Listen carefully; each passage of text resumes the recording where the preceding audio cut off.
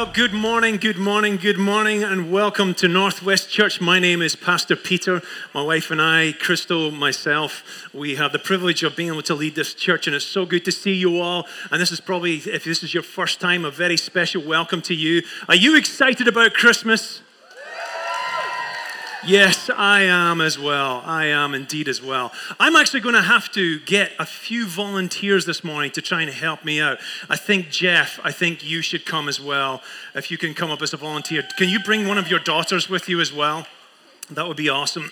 Bring one of your daughters with you. Who else? Who has a child about 10 or above years old? Who has a child about 10 or above years old? Micah McCubbin, where are you? Micah, are you here? Are you here? Come on, I need some more volunteers. I need come on all the way up to stage. Oh yeah, I have to come up all the way to stage as well. Who's a father with a child about 10 or years old or something like that? We're going to do something fun. There's no volunteers. Okay, come on up then. Yep, that's what we need. Special volunteers, absolutely. Well, if you're excited about Christmas tomorrow, you'll be excited that you're actually going to get some gifts, right? That's one of the coolest things about Christmas, is that when you have a gift, it actually comes wrapped. And when it's wrapped, it's either wrapped because it's trying to be hidden and it's trying to be mysterious so that you don't know exactly what it is that you're going to get. Or it's wrapped because it's trying to protect whatever is fragile inside of that wrapping. But did you know this, that Jesus was wrapped 3 different times in Scripture? It literally says he was wrapped in something. Now, he wasn't wrapped in Christmas paper, but he was wrapped 3 different ways at Christmas time. And so we're going to look at these 3 different ways. And the first way that we're going to see that we were wrapped, if you'd like to take a seat there, Jeff, that'd be perfect. We'll see that Jesus was wrapped in, what does that word say? Swaddling. Does anyone know what swaddling means? Yes, it basically means to be wrapped up like a burrito. So I'm going to wonder if you could possibly wrap your father like a big baby, right? Could you do that? And we have a big baby's hat here, and we have a lovely pacifier to stop him from crying, okay? And so if you could do that, that's great. Yep, so unfold that. That's fantastic if you can wrap him up. Where's my other volunteers? Are they coming up to the stage? We had a volunteer. Oh, you sat down again? Come on up. That's right. Come on all the way up. Just right through those doors over there. So we're going to read this in Scripture. We're going to talk now. He might be looking like a homeless man right now, but that's okay. We can give him some money, but this is really him being a baby. And it says in Luke chapter 2, verses 10 to 12, it says, but the angel said to them, who was them? Them is actually the shepherds that were being told by the angels, hey, there's a baby being born in Bethlehem, and he is a king. Look, yep, so he looks a little bit, it looks, I mean, a cross between a homeless man and a baby for sure, right? And it says, but the angel said to them, do not be afraid. I bring you good news that will cause great joy for all the people. Today in the town of David, a Savior has been born to you. He is the Messiah, the Lord. That means he's the King who's going to save us. This will be a sign to you. You will find a baby, what? Wrapped in swaddling clothes and lying in a manger. You did a great job. And if you could also pat him on the back, just pat him on the back.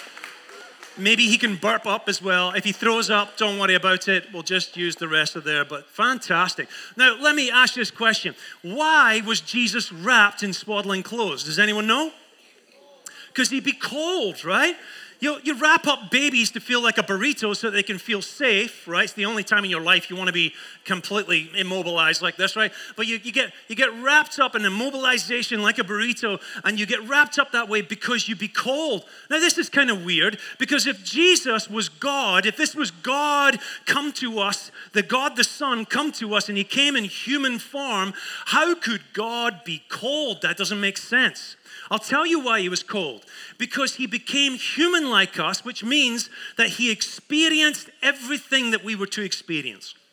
He was to take on all our suffering. He was to actually be wrapped up like a baby because he was going to be cold. He was going to experience what it was to be hot. He was going to be experiencing what it felt like to have indigestion after he ate too much burritos himself later on in life, right? He's going to experience all the other types of injuries. Maybe he tripped over and cut his knee, and you think, no, this is God. Yes, this was God who became like one of us. This is one of the greatest miracles. Think about it. This was the first greatest miracle that Jesus performed, that he became like one of us. Yes, he went to the cross, but to actually become like one of us makes this an absolute miracle. And so here we have the Son of God, a baby in a manger. Now, why was he in a manger? Because when they tried to find a hotel when they were traveling and they couldn't find a place to stay, so they could only go into an animal farm area where the animals were penned in, and there was this little trough that's called a manger, and that's why Jesus was born in a manger. But the second time that Jesus was actually wrapped was when he was older. Now, if you can come and be Jesus right here, that'll be absolutely wonderful. Now, here's the second time, was when Jesus was wrapped in a towel. All right, who would like to be Jesus right now? Which one of you? Who wants to be Jesus? You want to be Jesus? Perfect. I'm going to give you this bucket right here.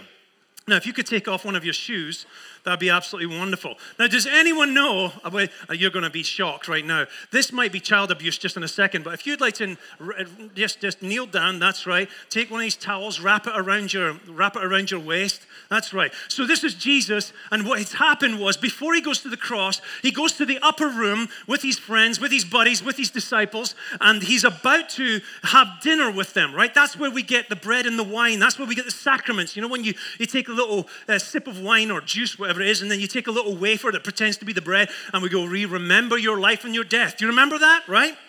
That's what happened in the upper room. But in the middle of that, it turns out that he actually decided to wash their feet. Now, would you like to take that water and just pour it into the bucket there? Now, pull your dad's sock off. Now, don't throw up, okay?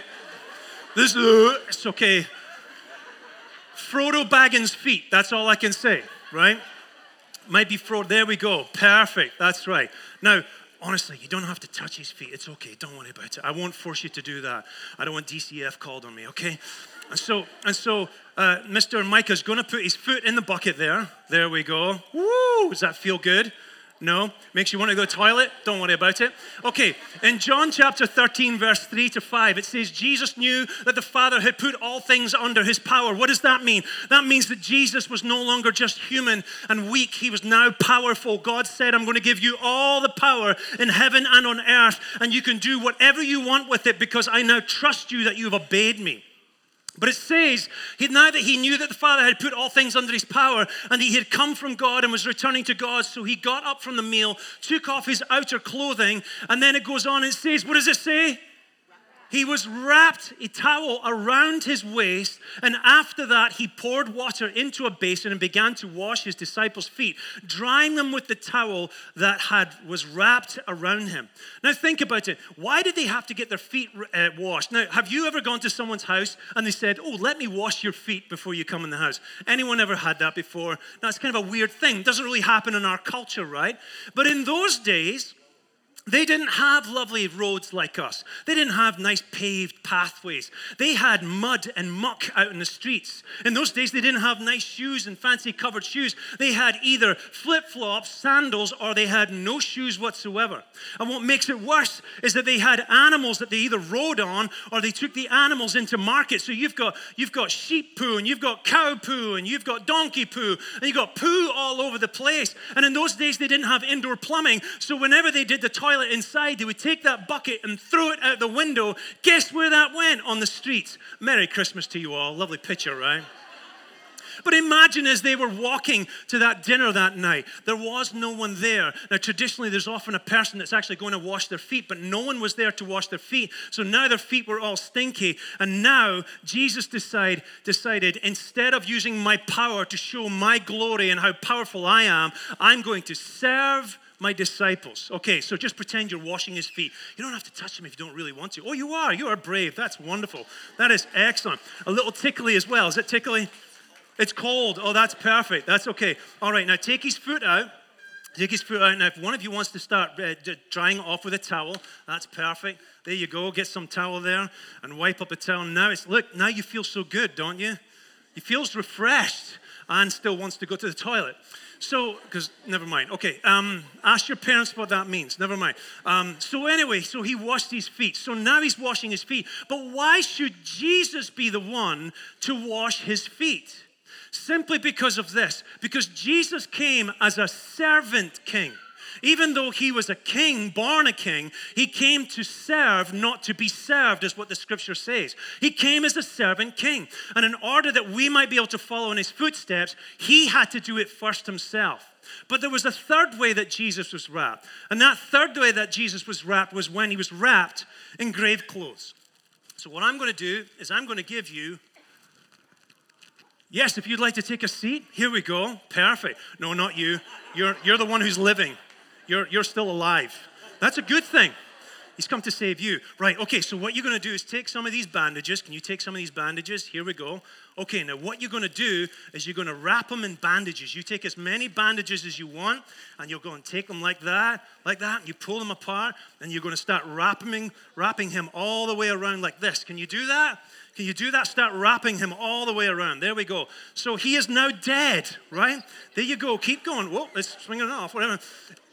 So here he is. He's now died on the cross. He is now actually on the cross. And there's a man called Joseph of Arimathea who said, I believe this was Messiah. And I'm going to take him down off the cross. And here's what we read in Mark chapter 15, verse 46. It says, so Joseph brought some linen cloth, took down the body, and what does it say? Wrapped it in linen and placed it in a tomb cut out of the rock. Then he rolled a stone away against the entrance of the tomb. Now, why did they do that? They always seem to wrap bodies in linen cloth. They wrap them. I mean, you think, well, why do that? Just take the body and just throw it in. Well, not like that, but glide it into the tomb and put it into the tomb. No, what happened is oftentimes you had the body at home, right? So you have it there for a while because you're either preparing it for burial or you're looking after it, or people have to be called to come in and do a memorial and all these different things. He looks like he's being held hostage by a terrorist right now, but it's still good. It's very good. But what they do is as they wrapped him in these cloths, they used to use a spice called myrrh. Have you heard that word before? Myrrh. They used to use this. Why? Because it would be a preservative to the body, and specifically it would also help to get rid of the stench of death. You see, when a person dies, all their juices start coming out, right? And it starts soaking through and leaking out. Merry Christmas, by the way. And it start coming out and like, oh, right? You think the feet was bad? You should have smelled the body. Now, why did they have to do this? Because they were covering over the stench of death. Why was this important?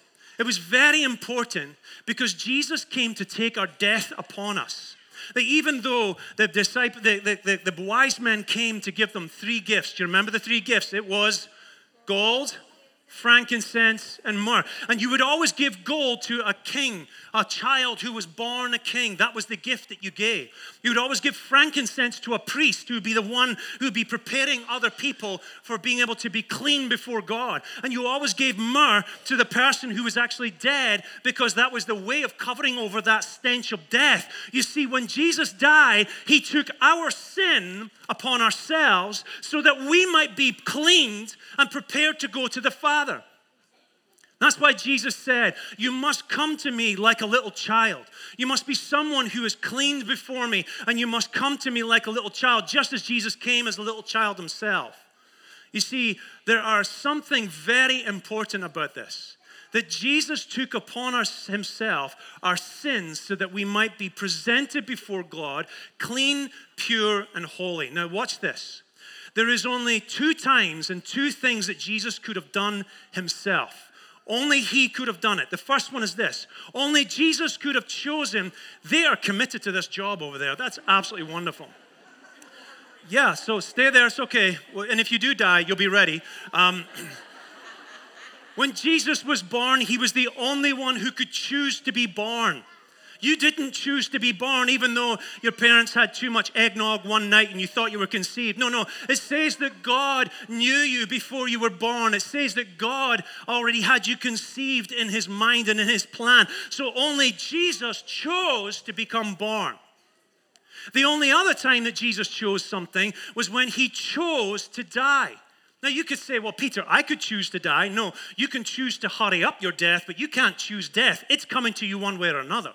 You see, we were born into sin, and only Jesus could have chosen to be born. Only Jesus could have been chosen to actually die. There's only one thing that we can do that's like Jesus, and that is to choose to serve. You see, there's often times when we're put in the position where we don't really want to serve other people, especially when it's something that's ugly or disgusting. You see, Jesus was wrapped in humanity, he was wrapped in humility, and he was wrapped in iniquity, but only we can be wrapped in humility like Jesus. Even when it's times when we're like, I don't want to do that. Why do I have to be the one that does this? Why do I have to serve? Why do I have to be the one that's on my knees and have to wash someone else's disgusting feet? Why do I actually have to get up from the table and stop all my feasting? Why do I have to humble myself? Because it's the way of Jesus. We can't be like him choosing birth. We can't be like him choosing death. But we can be like him choosing humility and putting ourselves down, putting ourselves in a humble position. So I want to suggest something for you this Christmas. As you are opening up your great Christmas presents tomorrow morning and you're unwrapping all those gifts and there's a mess on the floor, consider this. Maybe you should help out. Maybe you should decide, I'm going to be the one to try and help clean up. I'm going to be the one to try and make sure that everyone else is served. Maybe when the dinner is finished and you're thinking it'd be great if mom and dad could just keep doing all the work and they keep looking after everything and making my Christmas awesome. Maybe you should consider this. Maybe I should clean up the table. And all the parents said, amen. Maybe I should let my parents have a lovely long nap after dinner and not disturb them. And all the parents said, amen, right? Any other ones you want me to start? Okay, taking suggestions right now. The point is this. Every one of us has to humble ourselves if we're truly going to be like Christ. It's good to receive gifts. It's good to have this joy. But it's even greater to lay ourselves down before the Father and decide to serve one another, even though you have all the power in the world to say no. Let's stand this morning as we finish our service.